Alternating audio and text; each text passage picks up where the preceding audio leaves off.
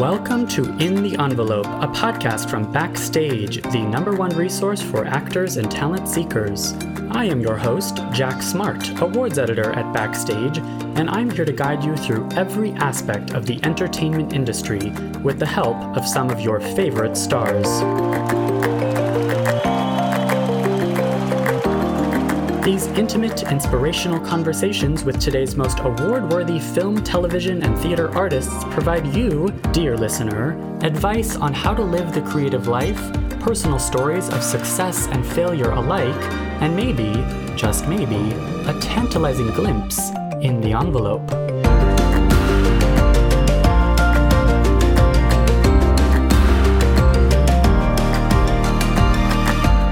I took a lot of risks. And my father used to call me a risk taker, and I would take whatever job I could, no matter whether it was small or large. And so receiving these nominations, I feel like the choices I made and the tough struggle I went through really was worth it.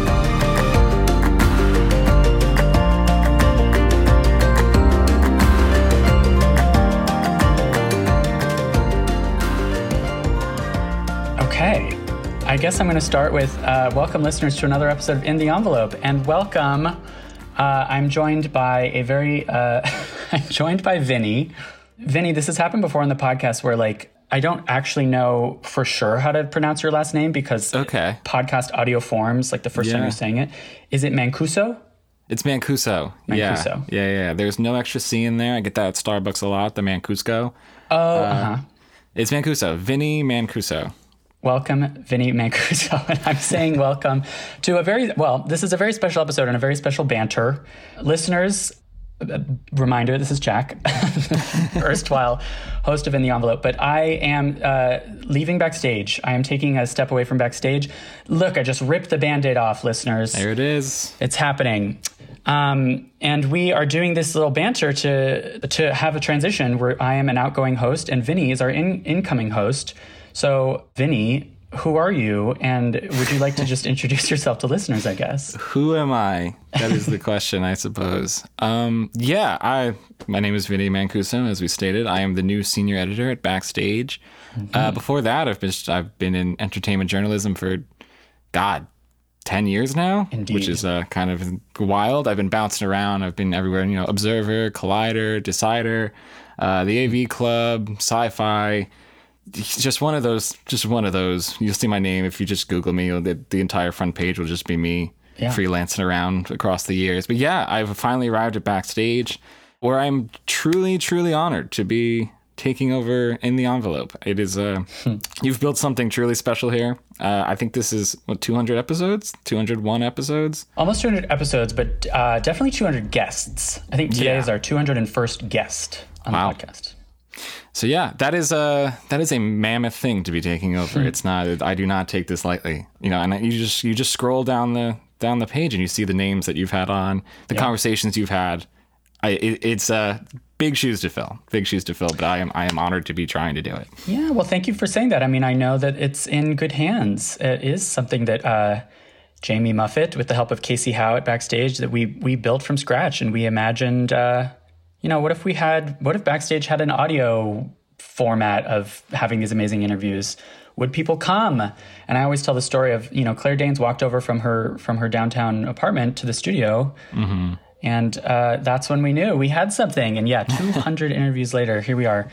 And I am moving on from Backstage. In fact, by the time this episode airs, I will be gone from Backstage. This is my last day. I'm wrapping stuff up now.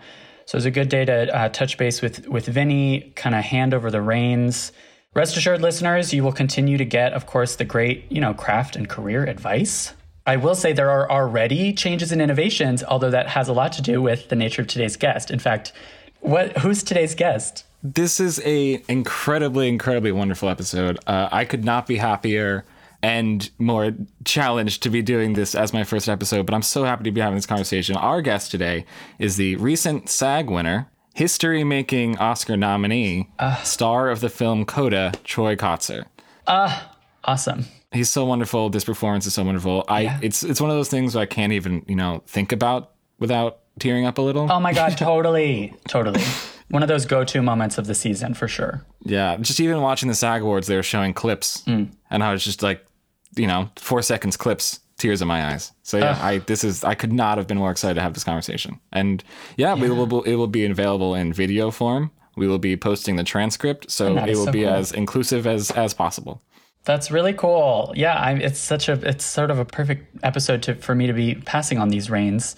And yeah, he won not just the individual SAG Award, but also the ensemble SAG Award, which I think was also, it's safe to say, right, that was also history making. We've never had a predominantly deaf movie win such an award. I would say so. It's just kind of a groundbreaking movie in general. Yeah. So just the fact that we're talking about it in this award season it's incredible. And I cannot wait to Oscar night. I mean, you try not to play favorites, but man, oh man. Good luck not playing favorites with this podcast where you get immediately attached to everyone you interview. Like, I always go into the interviews like, I'm a fan of this person, I know this person, and especially if it's a really amazing conversation, I just leave it being like, if this person doesn't win, I'm going to be devastated. That's how I feel about Troy too. I'm sure that's how you feel now. Absolutely. And just the way he talks about, his journey, the stubbornness that kept him going, just not ever giving up. I was like, oh my God, give it to him today. Yeah. Well, and backstage, we love those stories of perseverance. We love those working, the journeyman actors who stick around, they persevere. Mm-hmm. Yeah, he's just one of those guys. And it's just so amazing to see someone that everyone in the industry loves get their day. I think that if you talk to any of his co-stars, anyone who shared the screen with him, shared the stage with him, they would, they'd take hours just beaming about him. And I think it's so lovely to see someone like that get their time in the spotlight. And hopefully, and it is one of those moments where that spotlight is then shining things on the industry that we can now work on. We're shining, it feels special now, but we should get to a place where it's the norm. Absolutely. It's every moment where something is groundbreaking, the ground should then be paved over, and then it's just the ground now. And that is so part of Backstage's mission too. Yeah, this really checks those boxes too. But I just wanted to say thank you so much, listeners, for almost 5 years of episodes and 200 guests. Thank you so much to producer Jamie Muffett for being a constant, amazing producer on this whole thing. Thank you, Casey, and the team are all making it happen. And yeah, thank you, Vinny, for taking over these reins. Again, I'm so excited to kind of tune in as a fan, I guess. Tune in as a listener now. I mean, I have been a listener. Yeah, well, you had to go through the transcripts. Yes, exactly. Now, less responsibility for you, more responsibility for me. I get to watch it appear. And in fact, I get to see who's the guest this week? Like, that's going to be fun. Yeah. Absolutely. And I, again, cannot thank you enough. You will, of course, be missed. And yeah, without any further ado, the award-winning, the wonderful Troy Kotsur of Coda. This podcast is brought to you by Backstage, the world's #1 casting platform. Listen, a lot of the guests on In the Envelope, an awards podcast, used Backstage at the beginning of their careers. It's how they are now in the running for Emmy, for Oscar, for Tony, etc. If you are at the beginning of your career as an artist, here's what you do. You go to backstage.com/subscribe and enter the code ENVELOPE at checkout for a free 30-day trial. That's right, free 30-day trial if you go to backstage.com/subscribe and enter the code ENVELOPE. All you got to do then is make a profile, upload a headshot, and start applying to jobs, to the thousands of casting notices that are uploaded every day, which you can filter online to match your specific talents, your specific needs, your specific looks. Get that dream started today. Check out that free 30-day trial, backstage.com/subscribe, enter the code ENVELOPE. Let's do it.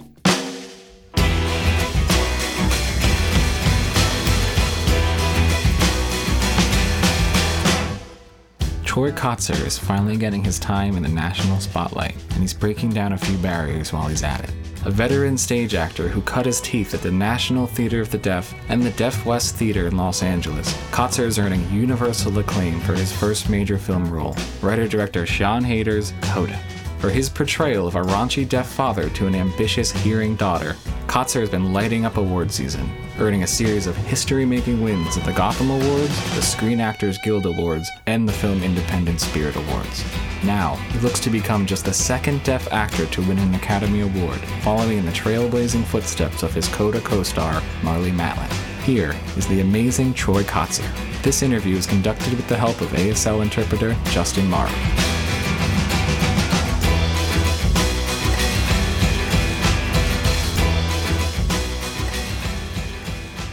I want to say thank you at first for being here, and thank you for making this movie that I simply can't even think about without like openly weeping. It's a beautiful film, and I'm so happy it's getting the recognition it deserves. Thank you so much for watching our film, Vinny. It's really one of my favorite films. It really reaches out to a lot of people and such a wide audience. It doesn't matter if they're hearing, deaf, or hard of hearing, or folks who speak English as a second language. It's just an extremely special film. At this point, we're about a week out from you winning the SAG, first deaf actor to win Best Actor. I'm wondering, because I don't get the chance to ask a lot of people this, what does it feel like physically, emotionally, to know that you made history? Is that something that's crossed your mind yet? Have you had a chance to sit with that yet? When I received the nomination, I told myself, wow, looking back on my journey, 30 years ago, I was extremely stubborn and extremely persistent. And all of the choices I made, really, I took a lot of risks. And my father used to call me a risk taker. And I really struggled, and I would take whatever job I could, no matter whether it was small or large. And so receiving these nominations, I feel like the choices I made and the tough struggle I went through really was worth it. And it was a payoff. And I felt a sense of relief that I'm okay. And I'm so glad that I've accomplished my dreams, really. And so it's such a blessing. And with this, I slept with the SAG Award with me in my bed that night, and my wife was a bit jealous. You might have to make room. You might have to put the Oscar on the other side. It wasn't easy for me to carry 2 SAG Awards around that night because I need both my hands to sign. I need my hands to be free. And so it was actually tough. I had one in one arm and I'd sign with one hand. And if I was hearing, I could just hold both of them and just use my voice and na, na, na, na, na, blah, blah, blah, blah, blah. And so it was a really interesting experience for me that night. So you mentioned that stubbornness, which has gotten you all the way here. I can't imagine that was an easy journey, a quick journey. And I'm wondering, a lot of people that listen to this podcast, they're actors just like you. And I'm wondering if that stubbornness is a kind of a requirement to be an actor of any level. Well, I wanted to do it from my heart. I was following my instinct. And if I stopped acting, there would have been something that really bothered me. I just wanted to keep going. And so my gut would get a little quieter. But of course, a lot of times I was worried because I was getting a bit older. I didn't have a retirement plan. I didn't have an idea of how I would support my family. My wife was beginning to get worried. My family members were worried. And they thought that it was really impossible for a deaf actor to get an opportunity in Hollywood. It's just like 1% of actors, even, it's almost like a hair in my beard, it's just this one hair, and that represented the opportunities that I was given. And so that's the way I felt. And so it really made an impact on me to make that change and to have that new perspective and to have that energy and a new perspective on me as an actor too. And just in terms of Coda specifically, for obvious reasons, I think something that this movie makes so obvious is how powerful silence is as both a filmmaking tool and and something in an actor's toolbox. And I'm wondering if that's something that, some actors don't realize. They think that they should be emoting. They think that they should be at all times being the loudest possible filmmaker. I'm wondering how you see silence in an actor's toolbox. It's extremely important to listen to other actors and whatever lines they may have. So if I don't have any lines of dialogue, I have to react, I have to listen, and I have to emote. So when I'm silent and I don't have any lines of dialogue, really language is communicated through the eyes and emotion is communicated through the eyes, and the audience can feel you. And if the audience is feeling the emotion that is coming through your eyes, and it's also the choices you make with your lines of dialogue. You don't just say your lines. It's really important to know what is between the lines. And then you're going to find the right emotion and the intent. And so I think you know what I mean. So I'm very glad that I trained quite a bit and I was a working theater actor. I did a lot of workshops. I did a lot of training over my 30 years of acting. And so I could understand how to analyze my characters. And, even before my character says something and before my character has a line, but the in between the lines is what's truly important. And I really love playing around with props as well. Like a cigarette, for example. You can put the cigarette in your mouth and you can sign, or you can sign with one hand where you have a cigarette in the other, and just be natural. Just like when hearing people, they can talk with a cigarette in their mouth, or they can talk with a cup of coffee in their hand. And so as deaf actors, you can use your hands and use your props and make it natural, make it fun. And it's important for actors not just to say their lines, but to learn how to play around with the props, play around with the clothing. Clothing, of course, affects my characters too, and all of those things. And if I'm playing opposite another actor, the choices they make affect me. And I need to show that authenticity and just put that forward. And it doesn't matter if I'm in camera or not, or if I'm in picture or not. It's really important that you really feed your fellow actors that energy and those reactions. And so if I'm just like playing my lines, or I'm just yawning because I'm not in this shot, I still need to feel the other actor and feed them with that energy. And that's what makes a great performance. You really have to work together as a team because we all cherish the story. That is our goal, is how to tell the story in the best way we can. And I mean, just especially with a movie like this, that's, it's about breaking barriers down. I'm wondering on a macro level, between you and a scene partner, when you're trying to find that energy for the first time, when you're trying to bounce ideas off each other and it's not quite clicking, how do you get on that same wavelength? How do you make sure that you guys are sort of, your streams are crossing, so to say?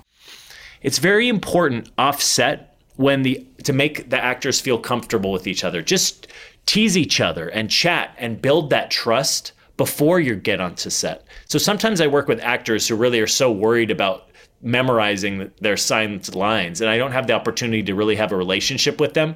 So when I'm working across with them, there's a disconnect, and I have to play along depending on the individual. But really, you have to learn how to improv. You have to learn how to play around with your fellow actors and trust the choices they make. And that's what I do. And really, all actors have different tools in their toolbox. And some are divas, some are really awkward. And it's really important to just work with people at all of these different levels. And it depends on the situation. It depends on the individual. And you really have to work with your fellow cast members and make that connection. Just sort of looking through your past filmography and your past work, I thought it was so fascinating that performance of Big River, where you played the same character as Lyle Canoose, where you were signing, he was talking. And I'm wondering what that experience specifically not only taught you about, working with a scene partner, but how something so intertwined on stage translated to working then in front of the camera. I remember what you're mentioning. So my fellow actor was speaking the line and I signed it. So it was very interesting. Our director, who was Jeff Calhoun, and his vision was, of course, from Huck Finn, right? And it was Huck Finn's perspective and his father, Pep Huck. And so he was always drunk. He was always drinking. He was angry. He really hated the government and all of that. And so it was the imagining of having a hearing and deaf character. So one is drunk and influencing the other with that inebriation. So it was an interesting vision he had. It was such a fun process. And on the stage, we would tend to transition through the storyline and go in chronological order, but on the stage. And so when you're doing film or TV, you're not always shooting in order, right? And so you might start shooting the end of the scene, or it just depends on your locations. It depends on your scheduling. And it's very important to be prepared as an actor before you get on set to know what happens in the scene before or after. And it's important that you understand the story. And that's your responsibility, because directors don't have the time to focus on you. They're worried about the sound. They're worried about the set design. They're worried about the costuming. They're worried about the actors. They're worried about the vocal, the dialogue delivery. And so as an actor, I need to do my homework to make my director have less work and less worries, and they can worry about other things. And so that's my responsibility as an actor, and that's what I tend to do. It's interesting you bring that up, because I've read some interviews with Sean Hayden, the director, writer of Coda, and some things you said that they're just sort of, she really understood how to let you be an actor, which you didn't have to worry about any of that other stuff. And I'm wondering what that, experiencing that sort of, it shouldn't be a new thing, but the fact that it was a new thing, how did that inform how free you felt on set? How did that inform your performance? How did that inform how you found this character?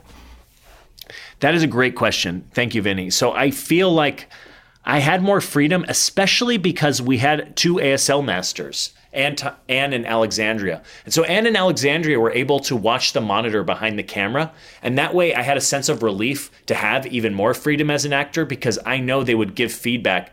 And so if they weren't there, and they might cut off my signing, they might focus on my hands or cut off my arms, because signing and ASL, the grammar is in the facial expressions. And so to have a deaf person there as the ASL master, they could inform the director on the decisions and how they're framing the shot. So of course, I felt so much more free to express myself.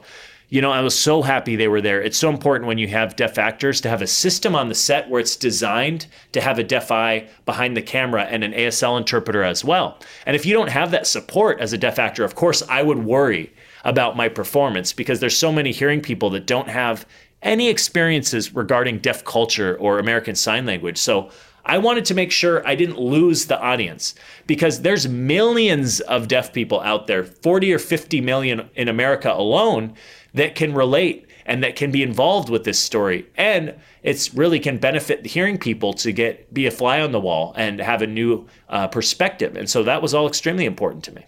And one more thing, I asked our director, Sean, to try a few options, and she was willing to give me a few options. After her vision was satisfied, I wanted to give her a few more options, and that gave me more freedom. And so communication, you need to make sure that everyone knows the best way to communicate before you start shooting. Now I'm kind of curious about that, because that's really interesting. I'm wondering if there's something that you tried that made it into the finished product that was a result of that collaboration, something that you brought that made it to the finished product that you think it worked better. It worked better because you had that freedom, to create. Yes. That is exactly my point. Because we had 2 pairs of deaf eyes behind the camera, I had more freedom to improv and improvise. And so they could add the lines to the script and give that to our director. And so I was able to add on to what was already written. And so when our director, Sean, asked me, for example, there was a scene, the recital at Ruby's school where she's singing. So Sean asked me, hey, Troy, can you try a few different options? And so I just went along with Marley, right? And so we're sitting in the audience, and she would improv and I'd play along and back and forth. We'd feed off each other. And then that's what happened. What you see on says, hey, what do you want for dinner? And Frank reacts and says, spaghetti. And so that was pure improvisation, and that was kept in the final product. And also the buttons not being in the right order on Frank's shirt, that was also improvised, because, as deaf people, we're watching all this music, sitting in the audience for hours. I'm checking my watch. I'm checking the buttons on my shirt as Frank Rossi. I might be plucking my beard and see that there's a little bit of food from last night, some leftovers, and I might eat those leftovers that I find in my beard. And they ended up not keeping that leftover in the beard moment, but they kept the others. It'll be a deleted scene. Put it on the Blu-ray. I hope so. Exactly. You have a daughter, and I believe that she's a musician. I'm wondering if that's something that you were able to bring to this specifically to make it feel just that much more real, which then someone like me watching, it kind of it hits that much harder because it just feels real in a way that I could never experience. Yes, that's absolutely true, because in the morning I would drive and pick up my daughter from school, or drop her off at school, right? So it was a bit awkward for me to see her carrying her guitar. And she had her guitar in a bag, right? And so I'm like, oh yeah, my daughter's playing music and I'm playing it cool. And so I carry my daughter's guitar from time to time, and I would check in on her. And out of curiosity, while she was playing the guitar, I'd put my hand on her acoustic guitar to feel the vibrations. And so it's so similar, my experience in real life with my Coda daughter as to what was in the film. And so that is just a fact.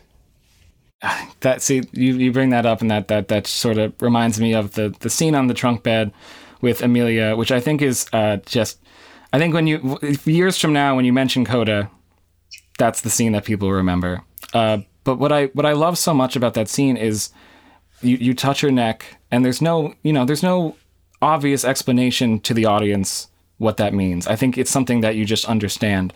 And I'm wondering if there's any version of that where anyone said, oh, maybe we should explain what's happening, or if it was just everyone on set understood that this is what the audience will get from this. Sure. So Frank, there's something in the back of Frank's mind. And so he watches his daughter Ruby's recital, and he's watching the hearing audience members' reaction to his daughter's music. And so the hearing audience are Frank's ears, because he's watching how they're reacting to his daughter singing. So he notices that she must be good. And so it starts running through Frank's mind, and that leads to sitting on the back of the pickup truck with his daughter, Ruby. And he's still thinking about that. And when Frank is sitting next to Ruby, he has the opportunity to ask her, why are you so passionate about music, right? That's what he wants to understand. Help me understand what you love so much about music. And so Frank moves closer, and he still can't hear her sing, but he's fascinated by how her facial expressions are. They're so different when she's talking in everyday life, but the expression on her face, she's so much more, for lack of a better word, expressive. And so the song that she's singing, he sees how she's emoting in her facial expressions. And he wants to experience this sound that's coming out of her voice. And so he touches her throat, and it's not quite enough. And so Frank says, sing louder so I can feel it. And he's curious. He wants to feel those vibrations. And then he puts two hands on her neck, and you see those rippling waves of emotion. And Frank closes his eyes. He really wants to completely understand what these sounds mean to his daughter. And when the vibration stops, they make eye contact. And I don't even know how to explain it. It's even hard to explain. It's like a speechless feeling. Frank doesn't have any words, but he is so incredibly proud. But he's frightened because he doesn't know how this will affect his family's business and the sacrifices he'll have to make. He doesn't want to be selfish by keeping his daughter as the mode of communication for his family business, but at the same time, he can't ignore his daughter's talent. He noticed the audience's reaction, so he knows that she has a special gift. So it's tough for Frank to make those sacrifices to do what's best for his daughter and what's best for his family. And at that moment, it was extremely powerful. And I'll never forget when that happened. I was looking for the interpreters. They all disappeared because they were both in tears. The interpreters were real life codas themselves, and they really missed their parents. And our interpreter today, Justin, he's a coda himself as well. So I'm sure he gets it. And I think that moment of eye contact you mentioned, that's the whole movie. I think so much of your performance is in that little bit of that 2 seconds of eye contact. Yes, I'd love to add that when I read the script, after Ruby sings and she's finished singing, there was a line of dialogue that said, "Thank you." And I felt that was a bit off. I wanted a different way to say thank you. So instead, Frank kissed Ruby on the forehead. And so that says thank you without words, without any line of dialogue. And so really, what is communicated between the eyes and that energy and the emotion is just so powerful that it leaves the audience to make their own interpretation. And so that was an extremely special moment, and I'm so glad that we caught it. That's the thing about your performance is, I think the thing that makes it, especially for me, is just in the way that you look at your co-stars. I think there's something, you tell a story in every scene, a different story in every scene, just by the way you look at your co-stars, whether it's Amelia, whether it's Marley. And so I think that for all the actors who are listening to this, that like silence, that is a very underrated part of an actor's toolbox. And I'm wondering if you had to give a very short sort of masterclass on the art of just showing emotion with your eyes, the art of just looking at your co-star, what would be your first sort of snippets of advice?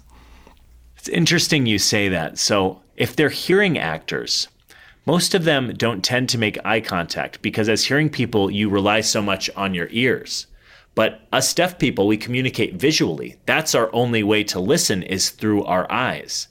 And so most hearing actors aren't used to that, actually. So it's extremely powerful to have in your toolbox. And so us as deaf people, we have to make eye contact. We have to see your facial expressions. We have to see your emotions and your reactions. And if you're talking behind me, I'm not going to see your emotions and your emotional arc because I can't see what you're saying. And so that's a part of deaf culture, eye contact. And I'm sure many codas have experienced that, really traversing these two worlds and how they code shift with their deaf family. They make that eye contact and then they have to code shift back to the hearing community and they can breathe a bit because hearing people have a different way of communicating. And so you're catching that difference, Vinny, and we have to make eye contact most of the time as deaf people, and then hearing people tend to make less eye contact. A lot of beautiful films came out this year, but Coda is the one that, it kind of changed me as a person. I know it's very dramatic to say, but, that's just sort of, that's how I walked away from it. I see a lot of people beginning to shift their perspectives. So a lot of codas who I didn't even know who many of them were, and they sent me messages saying, thank you, Troy. Finally, I feel seen. Finally, I feel understood as a coda, and made so many of them feel good and embrace their identity. And my wife is a teacher. She teaches ASL. She teaches hearing kids ASL. And a lot of them were just taking sign language because they thought it would be easy or fun, and they didn't really do their homework. And then they found out that my wife's husband, that I was nominated. And then all of a sudden they got more serious. They had more respect for her. They started doing their homework and turning it in on time. And so it actually impacted my wife's job. And so it was nice to see that shift immediately, really. This is a movie that people need. And so I'm curious, I've read a lot of interviews you've done, and you talk about how, as a young man, as a kid who was interested in acting, there wasn't a lot of representation for you. There wasn't a lot of things you could grab onto. And I'm curious, you also mentioned that the first thing that really did draw you in are these old sort of sci-fi action movies. I think you mentioned Godzilla, which I think is very interesting. And I'm curious what it was about that you sort of first latched onto. Oh, it's so funny you mentioned Godzilla. I was a naive kid. I just thought, wow, there's a big monster. It's a big lizard. It's destroying all these buildings, back when that was released. Because, of course, the monster didn't have any dialogue. You just saw the physicality of Godzilla destroying these cities. And so today I'll see it and it's lame. It was just like someone in a costume, obviously destroying these cardboard buildings, right? And so I was so naive as a kid, but it was so fun for me looking back. And so I was so excited when I first saw it. And Star Wars, the first Star Wars film, changed my life because it was so visual. There was so much communicated visually. It really motivated me to become an actor. I really wanted to direct, but I knew Hollywood wouldn't be ready for a deaf director. So as an actor on stage, I was able to work with so many different directors and so many different actors. And I was just waiting for the right time and the right opportunity, and I remained persistent. And that led me to where I am now as a nominee. And so I have, of course, the opportunity to possibly go back to directing and go back to that dream when Hollywood is ready. It's really up to them, right? But this is just the beginning. This is a great step forward for me and for my career. It's very interesting that you mentioned Star Wars, because I learned something today that I don't think a lot of people know, is that you're now a pivotal part of the Star Wars universe. You introduced this sort of ASL to the Star Wars universe through The Mandalorian. I'd love, because I don't think a lot of people know that. I didn't know that. And I'd love to sort of get your view from that experience and sort of what that means to you as a person who watched Star Wars as a kid. Now you're shaping the Star Wars universe. Yeah, I'm a part of the Star Wars universe. Of course, I'm thrilled to be involved with The Mandalorian. Since I was a kid, my dream was to work on something like Star Wars. And so recently I went to an expo, a fan expo, like a sci-fi festival. It was called Fandom, and it was in the city of San Diego. And the group of members there, they're called the 501 Legion, the 501 Legion. And so they're Star Wars fans, and they gave me this certificate as an honorary member of their Legion, the 501. And so I was thrilled and honored, and I feel like I'm a part of the Star Wars family now. this question might be a little, intangible. It might be hard to put into words, but we talk to people and we want to talk to them about their career, the lows, the highs. And I'm just wondering, what does it feel like to realize that you're in the middle of fulfilling a dream? What does it sort of, does it hit you all at once? Is it something you ever get used to? Is it ever something you accept, or does that stubbornness that you mentioned still sort of overpower the successes? Well, I really noticed that many of my friends who wanted to be actors, they would come to California for a year and then they would leave, and they were hoping that Hollywood would remember them. And I was like, no, you have to stay in California for many reasons. You need to get to know people. You get to become part of the community of Los Angeles, not only in theater, but in TV and film too. And you have to stay for much longer than a year, and people get to know you. And I was involved in the theater who had many different reviews. And so a lot of these writers, they knew me ever since I started working in 1994 with Deaf West Theater in LA. And so I got to keep building this network, and if there were opportunities to audition, I would do it. But I was still working on the theater stage, and I really enjoyed socializing with the deaf community, because it's my home, really, American Sign Language. It's my friendly zone where I can communicate with people. It gave me life. And what really kept my hope alive was Marlton School. What really kept my hope alive, interpreter error, was Marlee Matlin, because Marlee Matlin was a great representative and the lone representative of the deaf community. And Marlee Matlin really gave me hope. Without her, I might have been too frightened. When I saw Marlee really start to emerge in Hollywood, I really appreciated it, and that kept my hope alive, seeing Marlee. I didn't realize what a long and tough journey it would be for me, but really seeing her really was an inspiration. And so when I would stop doing a production, people then asked me, hey, Troy, do you want to join this other production? So I kept working because I was responsible. I was committed. I appreciated my work, my craft, honing my instrument, and they knew that I was a serious actor, and they wanted to keep working with me. So I knew it was better to stay in LA for a little while. I was definitely a small fish in a big pond. And when you're a big fish in a small pond, then you can kind of move on to a larger pond, right? You're someone who came from Arizona, went to LA, moved back to Phoenix. You've been in all these sort of communities, and something I've really noticed about Coda is that there's such a sense of place. You feel like you're in a small Massachusetts fishing town. I'm wondering, as an actor, what do you do to get the quirks of place, of location? Because you're someone who's lived around the country, and how do you sort of immerse yourself in a very specific a location that has quirks? How do you sort of adorn yourself as an actor with those quirks? Really, it depends on the environment, right? So I would go a bit early and take the time to socialize. So in Gloucester, I would follow around these fishermen. I'd pay attention to their behavior, the type of language they used, how they dressed, how they drank beer, how they would get up so early in the morning, and they would get off work and they would go to the bar at like 10 o'clock in the morning. That was equal to them having a beer after their night shift at a regular job, right? So I really enjoyed it, and putting on that heavy fishing clothing really affected me. And I went to all the shops in Gloucester, and it was all of these working class clothing, this fisherman clothes, and the restaurants and how they serve the food. And in real life, I don't eat seafood, right? So, but I pay attention. And, I'm from Arizona, like you mentioned, and we don't have any whales in Arizona, but they do out there in Massachusetts. Oh my gosh, it was such a change for me, and it's so fun for me to transform into a character. And thanks to our director, Sean Hayter, she said, don't cut your beard or cut your hair for 5 months before the first day of shooting, right? And so I grew out this massive beard, and she sent me several photos and videos of real fishermen and what they do on the boat. And I started to think about that and let it all sink in. And when I arrived in Gloucester, it's where I really started to dive into the character of Frank Rossi and socialize and really immerse myself in that community. And at the bar, all these fishermen would actually get in fistfights almost every night.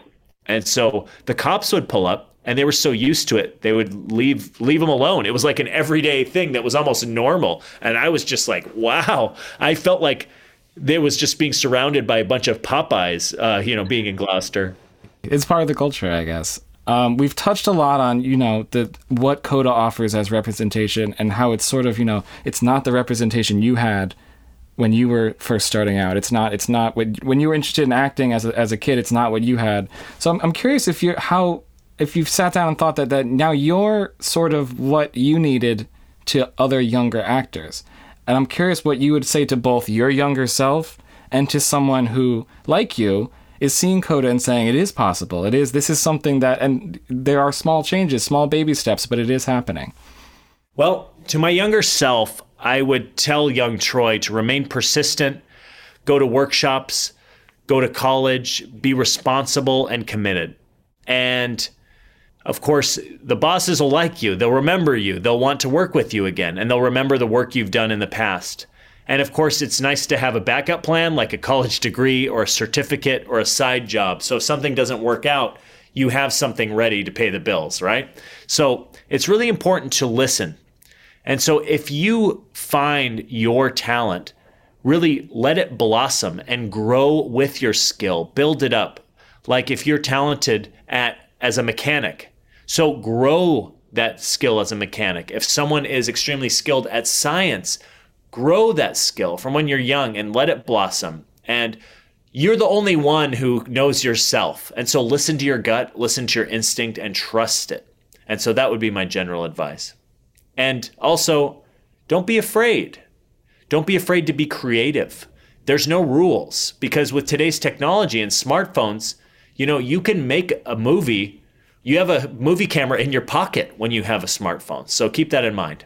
Absolutely. Well, I'm going to cut you loose. I'll let you go. But thank you so much for taking the time.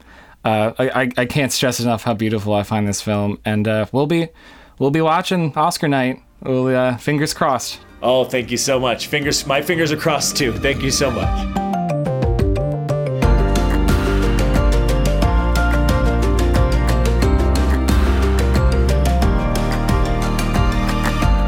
In the Envelope is recorded at Lotus Productions and Hyperbolic Audio in New York City, and Soundbox LA, Mark Grouse Studios, and Buzzies in Los Angeles.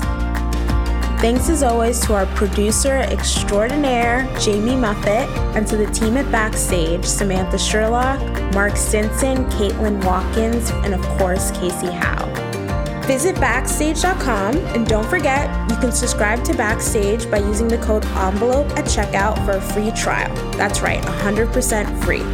For more exclusive content, join us on Facebook and Twitter at In the Envelope, and subscribe, share, and leave a comment. Who would you like us to interview next? Thanks for tuning in. We'll see you next time for another glimpse in the envelope.